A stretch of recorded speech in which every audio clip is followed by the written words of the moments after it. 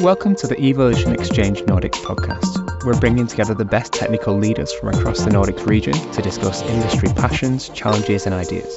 I'm Joshua Asquith and I help businesses connect with top tech freelance talent. And today, I'm your host.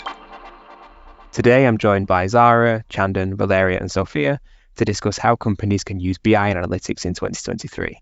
Before we delve deeper into this topic, it'd just be nice to make our way around the room and get some introductions.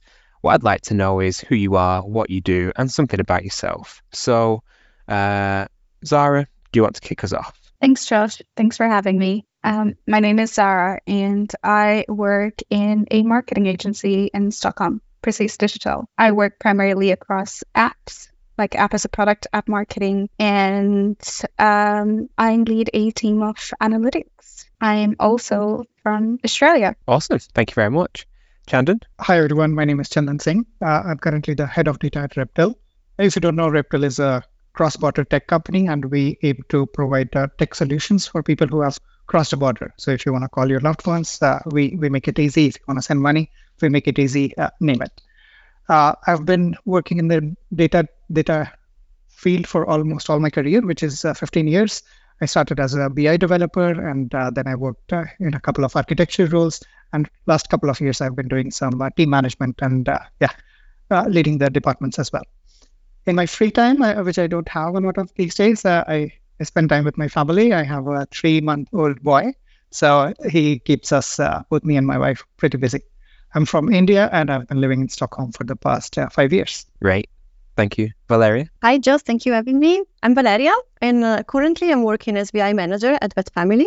That is a company that is helping independent veterinary clinics to focus on our beloved pets while we help them to build new solutions and get great purchasing conditions for them, like group buying, so they can focus on the health of the animals. And I'm living in Stockholm since 7 years now, but I'm Italian. And before that, I lived in UK, and I'm working in this data engineering and BI environment since almost 10 years now. Thank you. Sophia? Thank you so much. Hello, everyone. My name is Sophia. I'm the Global Insights Analytics Lead at H&M, and to be more specific, H&M Beauty. So the kind of cosmetic part of the huge H&M organization. And within that role, I'm responsible mainly for 3 parts. It's analytics and insights, which can be the analysis, strategy, methodology, but also helping actually the organization to develop analytical skills in all functions and really bring the organization with strategic insights across all functions as well. The second part, one of my favorite parts, is the BI tools, building functioning BI tools, have BI trainings in all functions, and really increase the BI capabilities across H&M Beauty. And then lastly is customer insights, which could be anything from ad hoc querying to really get a strategy around our customer insight strategy, and also really ensuring that our stakeholders have the right tools to what we like to call the data-driven customer strategy across all functions. And if I'm not doing anything of those 3, then I really love to explore all kinds of restaurants in Stockholm. So if you ever need any tips on good food in Stockholm, I'm the one. Thank you so much. And who doesn't need tips in good food? Hi everyone, this is Chris Bennett here, the Nordics Managing Director here at Evolution. We're committed to doing recruitment in a different way that adds value to both our clients and candidates by providing you with amazing speakers and leading edge discussions on what's going on in the tech scene at the moment. There are 3 reasons why you should contact me. If you would like to speak on a future podcast, if you are interested in hiring awesome tech data, product or gaming freelancers for your business, or if you are looking for an exciting new organization to work with, please get in touch. Thank you so much for listening, and I really hope to hear from you soon. Please enjoy the rest of the podcast. So now that we've got to know everybody a little bit more, I know you all have your own questions that we're going to discuss, so we're going to work our way around the room and discuss the questions. However, Chandan, we're going to discuss your question first. What I'd like you to do is just provide our guests and our listeners with a little bit of context behind why you asked this question, then the question, and then we'll open the floor for you guys to discuss. Absolutely. So some background about my question is how the whole BI and analytics landscape has changed in the past 15 years or so that I've seen. And the question itself being, what does self-service analytics mean for you in 2023? And what are some of the strategies that you or we as data leaders can use to get our users there? I can elaborate a little bit more. So back in the days, creating a self-service was all about creating a sort of business layer, a semantic layer, or whatever you might call it, which was nothing but necessarily a list of data items that you have somewhere on the left-hand side of whatever BI tool you were using, and people would drag and drop it to create their cross-tab reports, which more often than not, they would export to Excel and then do their magic on top of those Excel reports. But these days, that no longer suffices. The number of data items on the left-hand side of the pane has increased by quite a lot. From being in 10s and 20s, 40s, 50s, maybe. These days it's hundreds, 200s, and even then we are not covering the entire breadth of the business. And at the same time, our end users and the business community has evolved, and they have become more tech savvy than they were used to. So rather than just looking for the export to Excel button in their BI tool that they used to, users are trying to do more. In fact, we have very commonly seen people actually writing SQL queries against the data warehouse because they can't really wait for the data teams to bring data into the semantic layer, into the business model.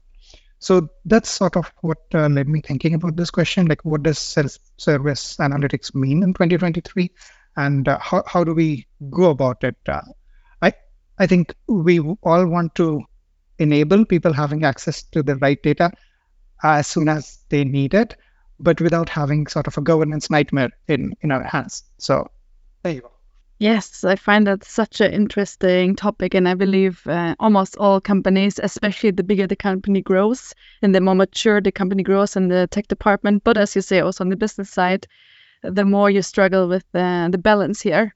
I think one really important thing is, of course, first of all, build the foundation for, let's say, the business side to even are able to do that. How, do they have the right SQL environment to access the correct tables? And do we then have correct documentation of the tables? So, like you said, it's easy to make mistakes if you don't know what you're fetching information from.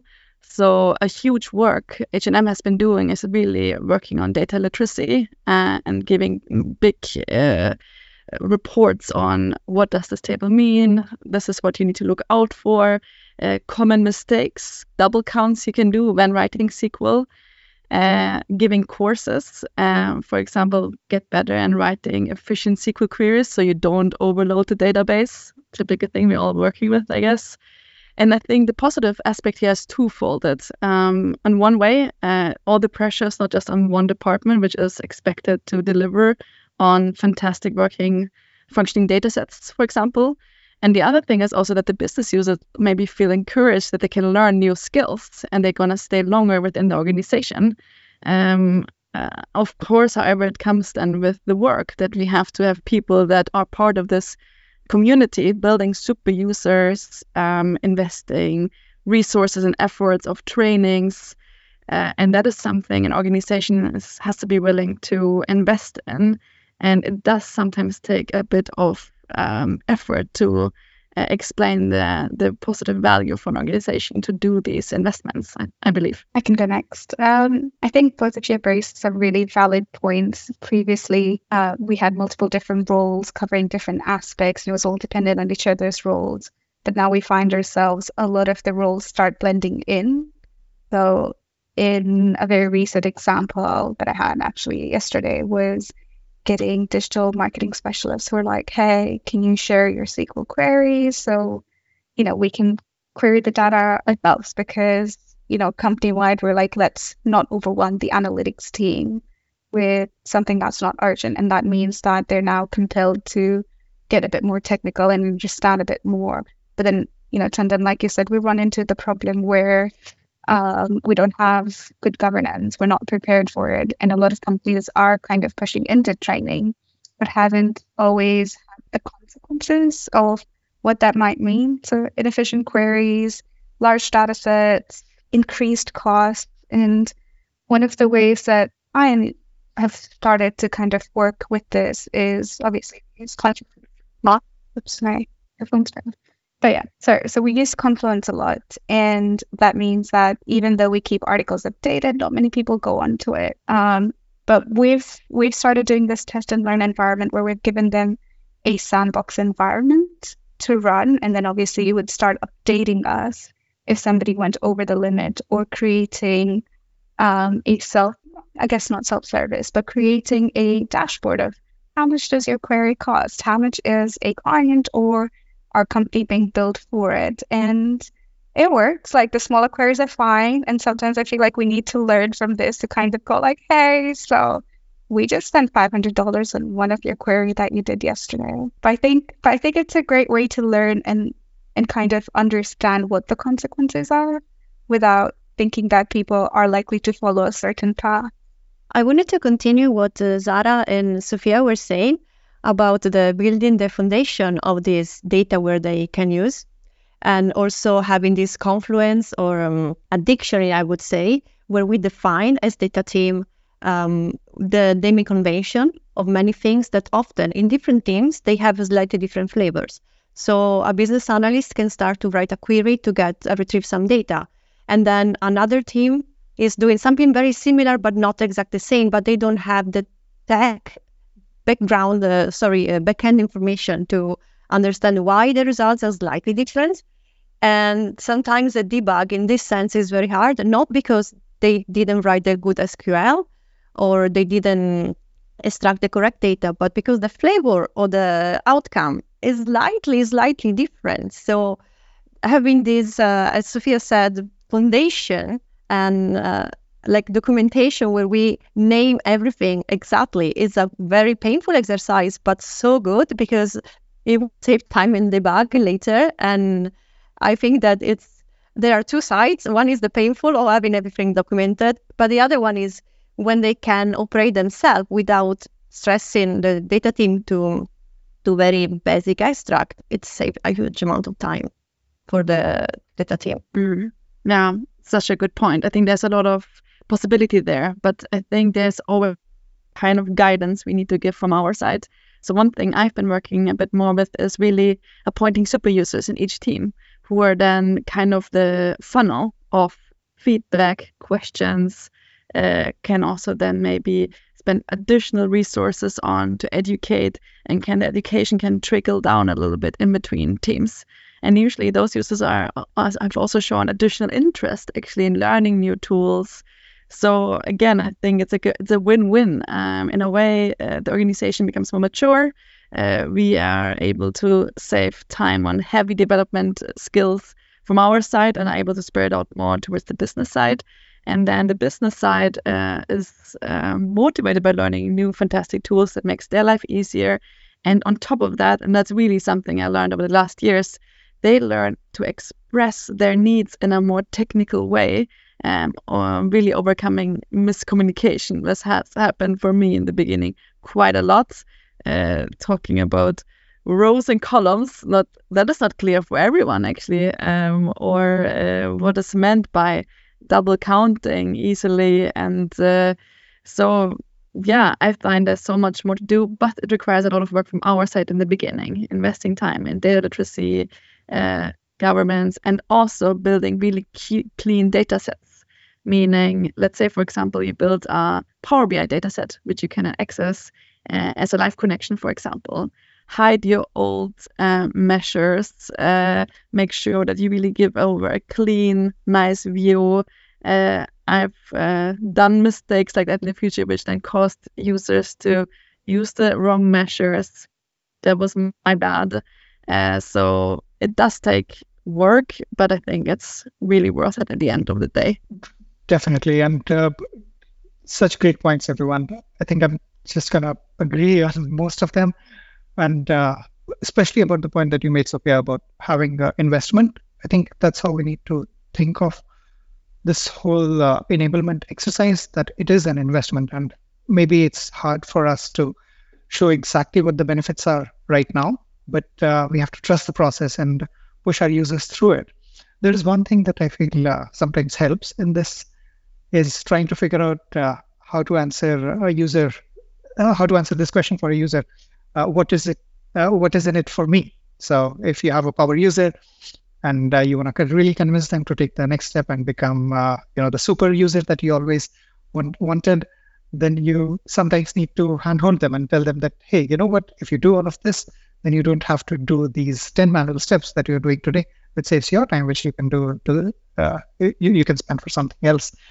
And maintaining definitions outside of the BI environment in the data warehouse tables, of course, it's an extra overhead for the development teams. And sometimes smaller teams do not have that kind of bandwidth. But we still need to emphasize that it is an investment which is going to help you. Maybe it's hard to see the benefits in the next quarter, but a couple of years down the line, when you have a spaghetti of all of the data points that you have in the data warehouse, then that's the only thing that's going to tell you what is what. So for sure. I was just going to add a really small point with the power users and Chandan, what you just said, like the what's in it for me. I think, the point that I made before in terms of like we had many different roles and that now they've become blurry. I've also seen a shift in like technical users wanting to learn more of the business side versus how we've seen technical users only want to be technical. And yes, they exist and the space exists, but I've seen that go more into like, oh, what am I actually querying for? You'd think that all data analysts would be that in between, but there's people who don't fit into that bridging roles. And that's where I feel like that's where the need comes in for business users to start querying and also for technical users to then talk about, okay, well, what does this data mean? Or how have I contributed to having the right data? Or what is the final goal? And I think that starts kind of settling in with the processes that we're trying to introduce. But also, I feel like our jobs are always evolving. What they were last decade have been very different. And sometimes there are new titles coming up. Sometimes there is like new opportunities. And I think that's where, I guess, in terms of like a career rewarding, that's where power users can really get into that in like a self-career driven way as well, in terms of like, I know something a little more and I've created my niche in getting to know this unfamiliar territory. Awesome. Thank you so much. And what an interesting question and discussion. Our next question is brought to us by Valeria. So Valeria, tell us what led you to this question. Tell us about the question and we'll go from there. Yes. So the question I have is basically something that I was asking myself during all this year that I'm working with data and BI, because if the purpose of BI is still the same, so support organization with our data, help them to take the best decisions, the aspect of the BI, what is covering, is changing during the years. So historically, we had, the OLAP cubes. There were this multidimensional way to build data, and it was so cool. And I think we were children that time, but still. And then we had the first self-service BI, and then 15 years ago, something like that, we start having Tableau, Power BI, and these super cool tools. And now we are covering so many aspects in our daily activities. There is not just integrating new sourcing and prepare reports, because right now we need to take care of so many aspects. And now we have the operational part of our task, that is maintaining a very solid and scalable infrastructure, because right now, as soon as we start integrating a new data source, we need to think, okay, how is it going to scale? Is my infrastructure stable enough and is going to scale with the same pace as this new data source? Is it going to happen smoothly, or is it going to be painful? And also, we need to be sure that we are monitoring our pipelines, our microservices. This is something very new, having this DevOps concept applied in BI, because we want to monitor that everything is going smooth, because if the infrastructure is down, then we don't have data, or we don't have refreshed data. So stakeholders may lose trust in the data, because maybe the data are not refreshed as often as they expect. They are showing yesterday data, instead they are expecting to get very almost real-time data. And so in my opinion, this is really part of the operations. But at the same time, we need to also deliver new features because we get new metrics, we get new KPIs, and we have these requirements that are so huge, and we can describe them as user stories. So we need to go and steal some frameworks from the product. and I think the BI right now is in the middle. And as a manager, I feel that it required a lot of work to find a balance where we could have a continuous optimization and development of the infrastructure, but at the same time, we need to deliver and have very short cycle feedback from stakeholders. That's super important. Otherwise, you are working on something that suddenly realize that not exactly what was asked, or the specification, the scope has changed, and you need to go back. So agile really helps also because we have interaction with stakeholders very frequent, and they feel involved, and they can feel they can bring new changes, more easily, because you didn't build everything and now we have to do again from scratch. That could be very time consuming. So delivering small bit, having this user story that you can decompose in small tasks, and having this sprint where you can show them that you are working and this is the result, this is what you want, helps a lot. But at the same time, BI is not pure product. We have also to add the new sources, maintain the pipelines, and I think the data ops right now, it's applying super well with the BI environment. And I was curious to understand, how do you manage this, and what is your favorite framework, and if you, like me, have this hybrid, a mix of operation and product, and what is your experience with that? Yes, super good point. I think this one is really, really tricky because for me it depends a little bit on the environment and also the maturity of your teams you work with. Have those teams worked ever in these kind of projects before? Is it completely new? But I have to say, user stories have really worked for me, because it's so, from a business perspective, it's so obvious in their language to explain, this is my problem, this is my everyday life. Today, I'm forced to copy paste data from these 3 sources to merge them by a VLOOKUP function in another Excel to then do this. I want this automated. Super clear in their own words. But that's just the beginning of the user story, right? Then when you dive deeper into it and you ask more questions, you realize it's a little bit more complex than that.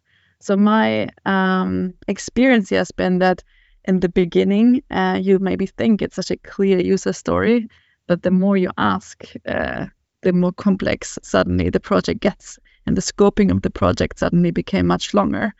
So the agile method together with the user stories has really helped. So for me, scoping a big user story in the very beginning and then breaking the tasks down into smaller sub-stories, so to say, and then starting to develop in between those sub-stories has really helped. And then having a bigger MVP rollout in between, and then go back. So really the mix between agile, user stories, sub-user stories has so far for me worked the best. But that is here the environment that works here right now. If that works in all teams, I think you have to be, as a lead or team lead or project lead, you have to be yourself a bit is it flexible, what works, get a bit of feeling of the team, how advanced are they, and then take it a bit from there. Yeah, you wear different hats, as you said. You need to take these in different flavors. Yes. But I totally agree with you. The user stories are a huge helping tool. I was just going to add with a bit of my experience. So working in a marketing agency, a lot of times we have multiple different clients. We're very fast paced. We don't always have time for the back and forth changes. And we emphasize a lot on the starting of the project, and in terms of like, let's see what you have, involve the analytics in part of like your KPI frameworks, what are your business goals, and we try to meet them on the marketing level, and also kind of using an education session, because we have clients who are very marketing focused but have been quite traditional in their ways when they think about data. They would think about something that's more upper funnel, but then not actually focus on what, lower funnel means. And that means we start investing in a lot of education sessions on this is what your data can mean, this is what you are able to do. and then taking in, having the sessions in the start before we start building something out. And then, of course, when we build it out, we try empowering the digital specialists at this point, who are data savvy, but they're not data analytics specialists. However, they would know what data to pull and making it easier for them to start adding it on as they work closer to their clients and the business. And then on very few occasions when we have really big projects where we do have a data engineer, we sometimes lack the business perspective on like, okay, when is this data? What are we doing? And it kind of goes back into circles. So I think in my case, it's been like, what are people's expertise? What can we leverage? What can be handed over? And where is the person's time best spent? Is a person who can do a lot more technical stuff best spent on creating dashboards, or can we hand that dashboard over to a digital specialist? And is that like growth for everybody? I think it's always a challenge as a manager when you think about what the client needs and what is a personal growth, and then and what we need as a business as well to grow our teams, our clients, but also something that brings revenue for the business as well. So it's a hard mix, but it's a combination of different things and different styles with different people. I can just quickly jump in here and say, as it sounds like, then you maybe have a similar experience here, that it very much depends on the client and on the project, which approach makes most sense. So maybe a good exercise for us, or that's what I have learned, is really scoping that for yourself first. Okay, this is a very, very complex project and I cannot make mistakes here. The iterative approach is important. So I'm not developing something, it's been a lot of resources, which then might lead to not the outcome the business head was communicating. While maybe it's a smaller development project, that's enough for me just have one scoping in the beginning, and then I can go ahead and develop myself. So interesting to hear that from your perspective, Zahra. I can jump in a little bit on this one as well. So first of all, great question, Valeria. I think it's such a great question that touches all different aspects. I would like to start with the organizational aspect, because our roles have definitely evolved. And right now in the data teams, we are not only taking care of those data pipelines, we are also taking care of the infrastructure. So it's a really interesting question, like where does data team really sit in the organization? Is it part of operations? Is it part of product?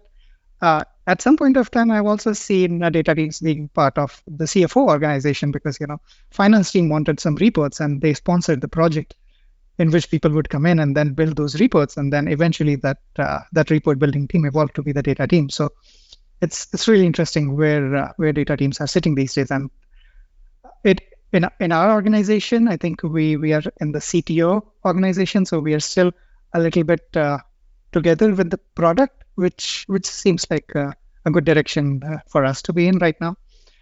Then the second thing that I wanted to touch upon was about the methodologies.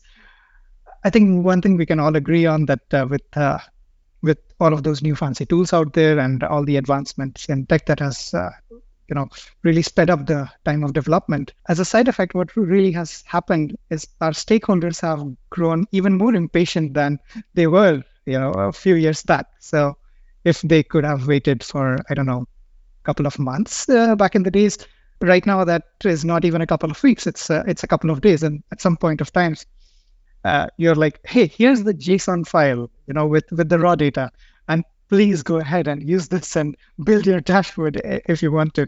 And it's really hard to take them through the process and really do some education there. Like, data needs to be processed before we can make it trustworthy and make it ready for you to use.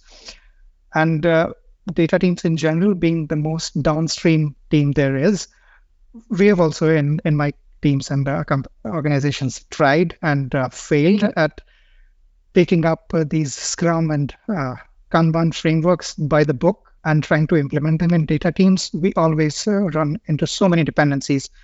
We scope something for the sprint, but the source system isn't ready, or the data is incorrect. We have data quality issues, and then we are stuck.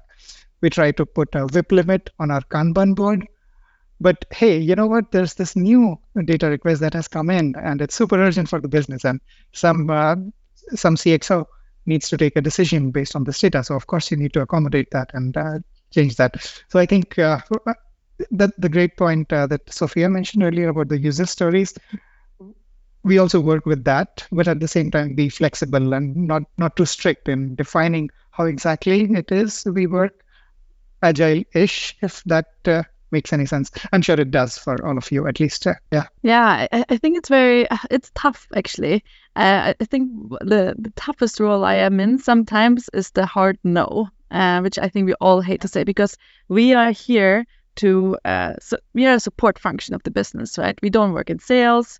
In my case, I don't work in an H&M store. I'm a support function. I'm here to make sure that the business can do the absolute best in what they do. And of course, you don't want them to deny whatever they think they need to do their best.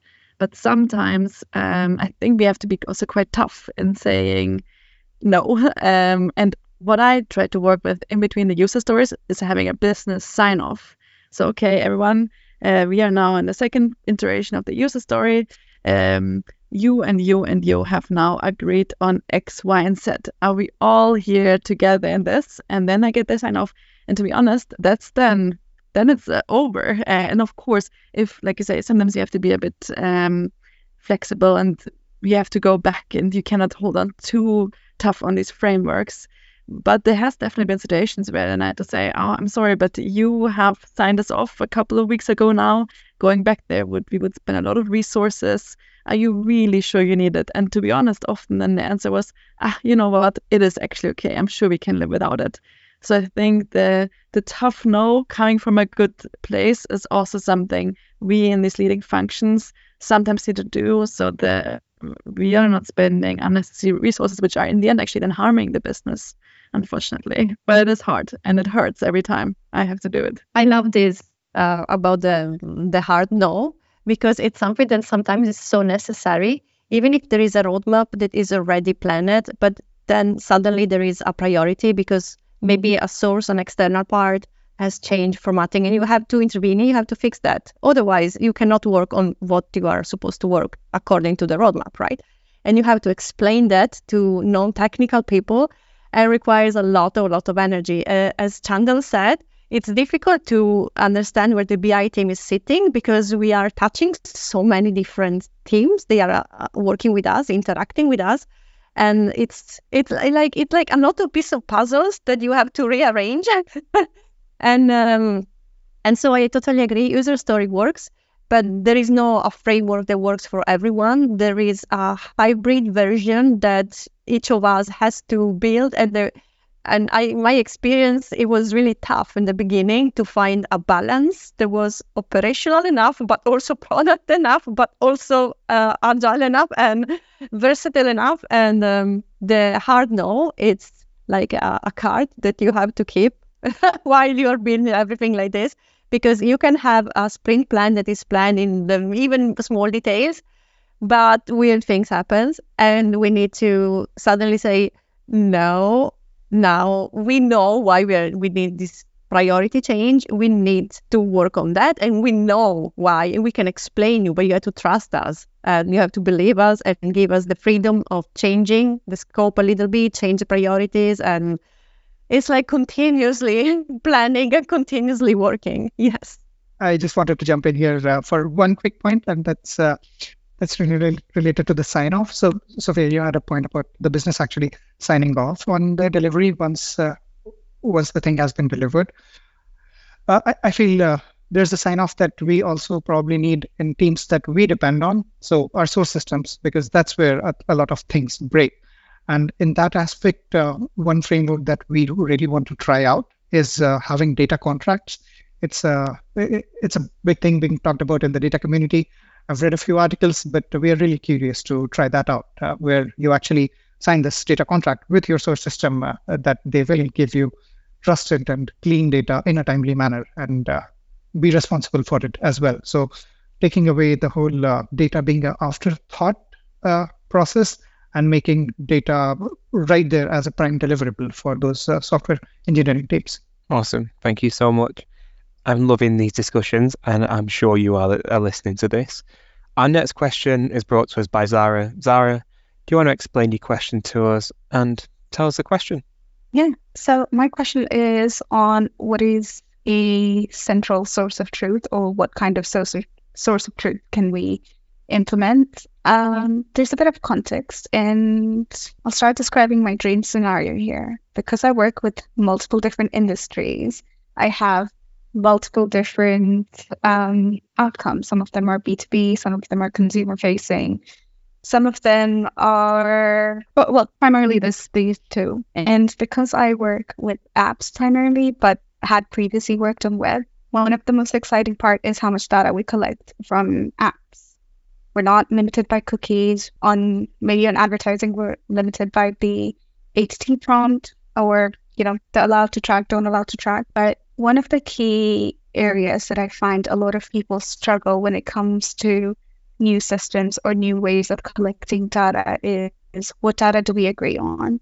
What is the right data? What is the one data we need? Should we slow down any of the changes or changes we make based on the data we have? Or should we just, accept that we might not get a centralized data repository where we can all agree that this data is okay for all of us? And this is where my dream scenario comes in. I love it when product and marketing teams work together. Your product changes on the consumer side are inform your marketing strategies, and vice versa. What is happening, for instance, in Sophia's case in retail, what brands are doing well or what products are doing well, and how is that actually helping the marketing team to target more users? And I'd really like to hear from all of your experiences, whether you believe that a central repository or a central source of data is valuable, or if we can have multiple different sources of data and still all be correct within our own field. I love this question because I get this one, I think, at least 3 times a week. These Power BI reports, they're the same, but they show different data. What is the correct one? Yours is wrong, mine is right, and so on and so forth. So I think maybe a boring answer, but I think there's not one good answer to this. For me, it is really a balance in between. And that is not, again, from an organization where I'm talking about where we have a group and then sub-functions. A group, which is, in my case, H&M organization. Then you have sub-functions where we have sports and we have beauty and we have home and we have the fashion part, which makes it a fantastic organization, so strong in different areas. But what does the different areas means? Different requirements where you have to suddenly slice and dice the data based on these different kind of products and needs. So I truly believe that in one way, we have to have one source of truth for the kind of core part of the business. So we know what we're talking about, that everyone understands kind of what's going on. But the reason why my role actually exists, and we are not just working the central reports within the organization, is we realize that it's not enough. Suddenly, those reports don't make sense because beauty is different. Beauty is not fashion. The central fashion reports where we talk about data quality about garments, how often can you wash it? Is it bleaching out? Doesn't make sense for mascaras, right? And that's then when the beauty comes in to be able to slice and dice the truth and data and make it unique for you. But it also comes with a challenge. Where I also sometimes have to say the tough no, because especially when it comes to visualizing stuff, I think that's often when the marketing industry as well, everyone has their own preference. So how often does it happen that you have the same Power BI reports and they're all actually showing the same data, but maybe one has a weekly aggregation, the one has a monthly one. It's the same foundation of data, it's just slightly different. And then let's say they're very much end business users. In my case, maybe the ones working in a store, they get confused.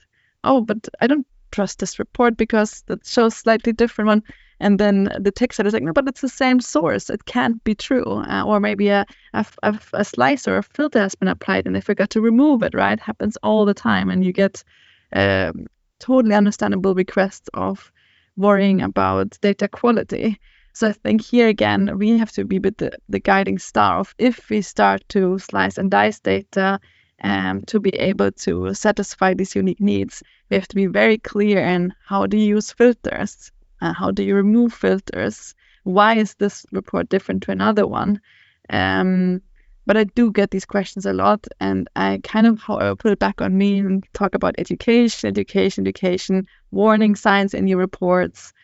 Why is this one different to that one? Have maybe an own dashboard that clearly explains the differences between the different reports and tabs. So yeah, to answer the question, I think it's a beauty in the in-between. However, some stuff needs to be centralized, at least in a very big organizations, not to end up in total chaos, I believe.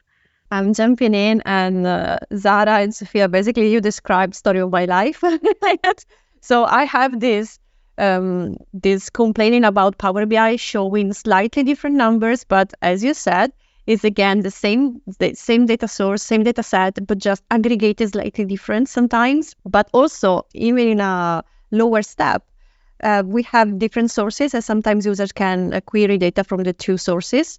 One is the data warehouse, and is the source of the data warehouse, and they're supposed to be the same, but they are not for some reason. So one of the projects we were discussing, Vetfamily, was to have a data lake that theoretically is beautiful, right? It's one source of truth. Everything is there. All the visualization tools and reporting are connected to that. But the downside of this is that it should be immutable, and we expect that the data we are storing in the data lake are going to stay like that forever. But that's not the case, because then, you know what, 2 quarters ago we miscalculated something. We need to run a massive update, and then you need the flexibility to have the source to change, and then you have to change the immutable, not so immutable data lake.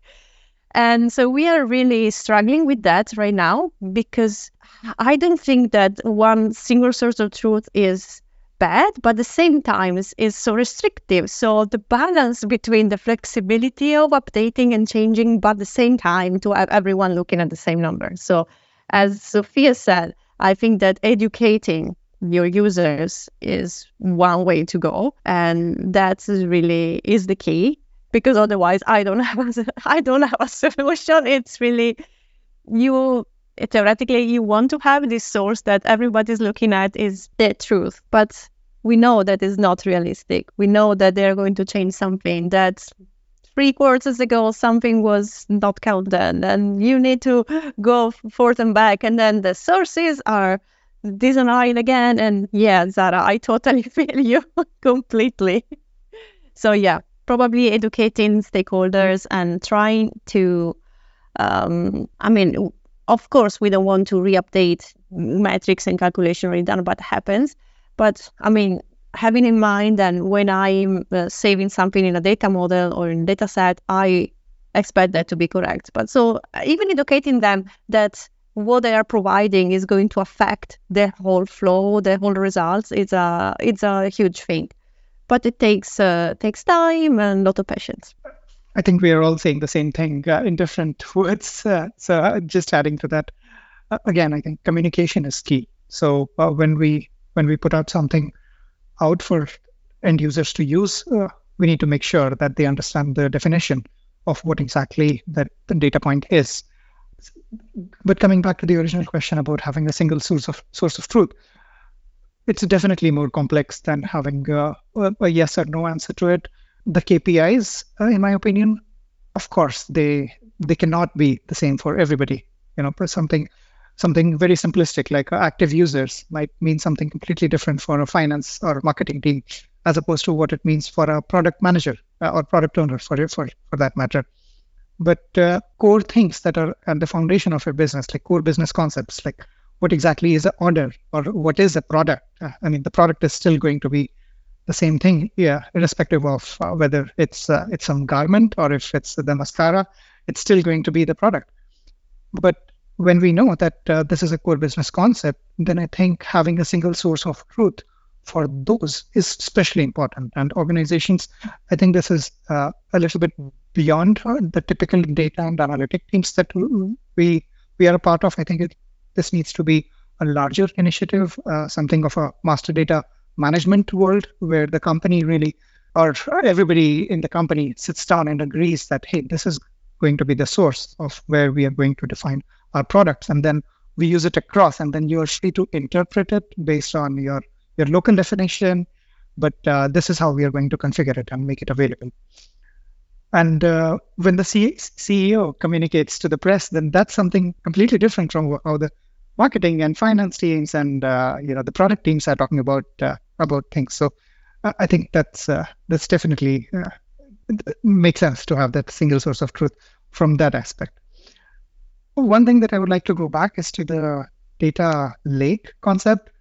Irrespective of if we have the single source or multiple source, I'm a big supporter of having all of that data at least in the same technical platform. It needs to be at the same place so that we can customize our analysis from a consumption perspective when we are running queries, when we are processing, building data pipelines.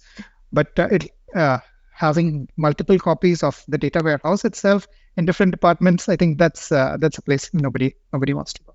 No, exactly. In my case, we have one single data warehouse, but stakeholders can retrieve data from the sources that populate the data warehouse. And that's why we want to have this data lake that instead has everything centralized there, and it should be the data warehouse, basically. But at the same time, the concept of data lake should imply more immutable data that stay as they are. They are immutable. And in reality, we change the past even too often. So that's the other thing. And sometimes having to re-update all the aggregated data in a data warehouse takes more time than to them just go and have a quick sneak peek into the source that got just freshly updated. That's something that I don't like, but that's save times. I understand that. Saves a lot of time to them. Awesome. Thank you very much. And last but not least, we have our question from Sophia. Sophia, tell us about your question. Tell us your question. Thank you so much. Very exciting. Now I feel a bit intimidated about all these amazing questions. But yeah, here we go. So one thing which I'm really, really passionate about and something I challenge myself and my colleagues and almost every single day is about how do we take data and insights in different kind of environments and aspects and turn those into operational changes, operational excellence. And what I mean with that is that I believe most companies by now are fantastic in really collecting data. Collecting data is not the problem anymore.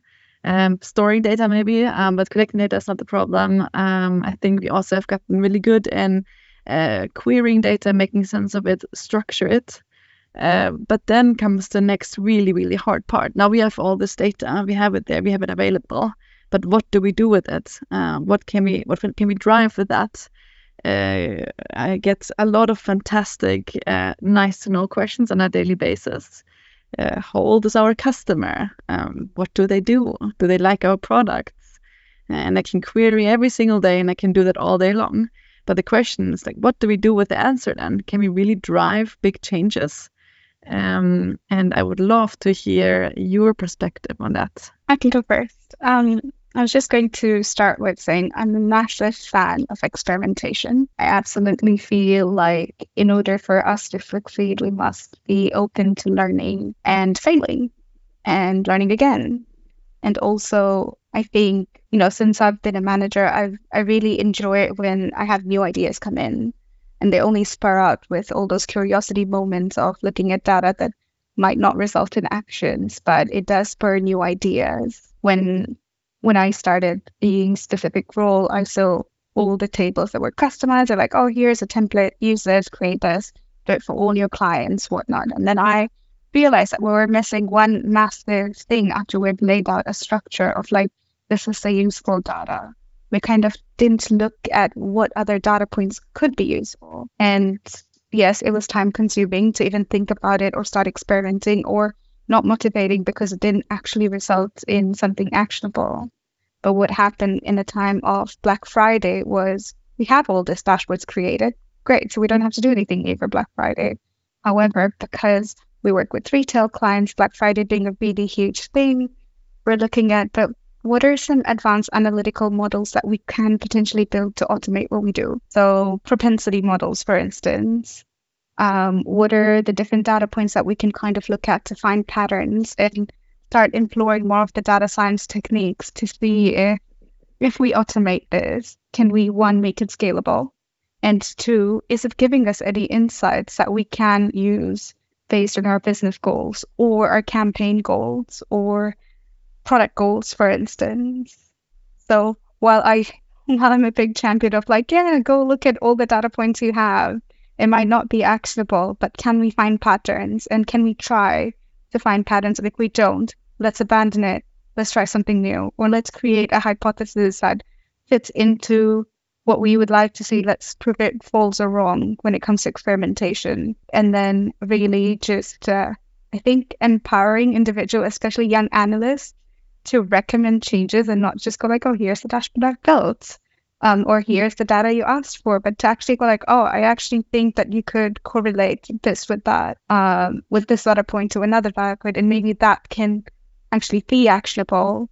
Or maybe you tried, you failed. Okay, well, it's not. And the staying focused part, I think that's so important. But I do like that when we have the summer periods, like in Stockholm, people away for 6 weeks, that's when I'm like, okay, everybody experiment. Do what you like. Let me know if you find something. Let me know if you've learned something. And then get back to that. We can start looking at scaling it. I think it's a two-way answer, and I think that's what we've had for most questions. Like, I am very open to experimenting, but I also want to kind of be open to how we can automate a lot of these experimentations so that we're still looking at something that could be used to make actions or decisions.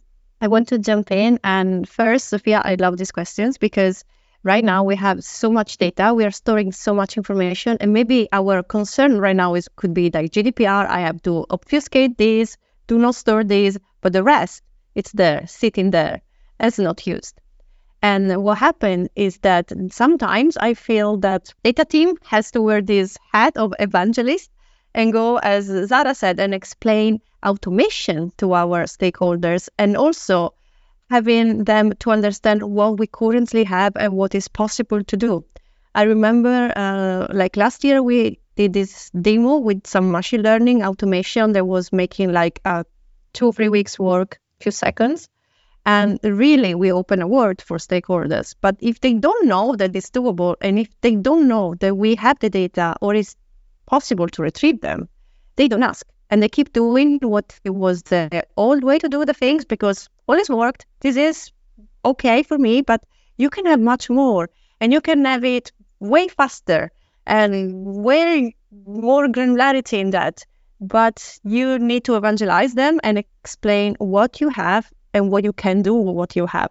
And it's not easy because you also need to get the right input to provide the right information for the business, right? Because you can do machine learning or analysis on anything, literally. But you need to also pick the right segment that is really helpful. And it's a lot of interaction, I think, between us and the non-technical people in a way they are aware of the potential, and they can start to think of the KPIs in a even bigger way, so they can add things that they maybe desire in their dreams, but they didn't know that are possible. And so I think automation is one huge thing, because so many times it's not clear for them that a very painful task, it can be solved literally via script so easily, so quickly, and then you can do your job in a more happy way. And some other times you are able to ingest more data, or maybe you are already doing, but they don't know. And so there are these data, they are in the darkness, I'd say. They sit there, they are ready to be taken in and used, but maybe they are not relevant. I don't know, but they have to decide. So it's like playing with the ball. Like you pass the ball, they pass it back, and then you get the feedback, and they understand what is possible. And yes, again, it's an interesting topic that you brought in. Really very interesting. So to start off, I'll do a plus one on Zahra's comment about experimentation. It's such a great idea, just to have some time. I mean, we usually don't have the luxury of having time or resources to do experimentation, but the summer period in Stockholm or in Sweden in general is a great time to do some sort of experimentation. And then, of course, you could force these hack days, or this day of every second Tuesday of the month, we do we do a creative day or something like that. But going back to the original question itself about turning data into operational excellence, I see this also as a little bit of a collaboration challenge, because we are data, or like we are data people. We know how to work with data. We know how to best process the data, create a dashboard with the best practices and everything.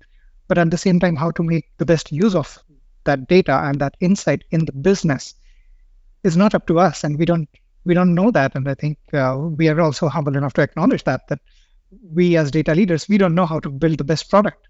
It's the product managers in our fantastic companies that know how to do that. We don't know how to run a great operations process. It's the CIO and their department that probably knows more than that.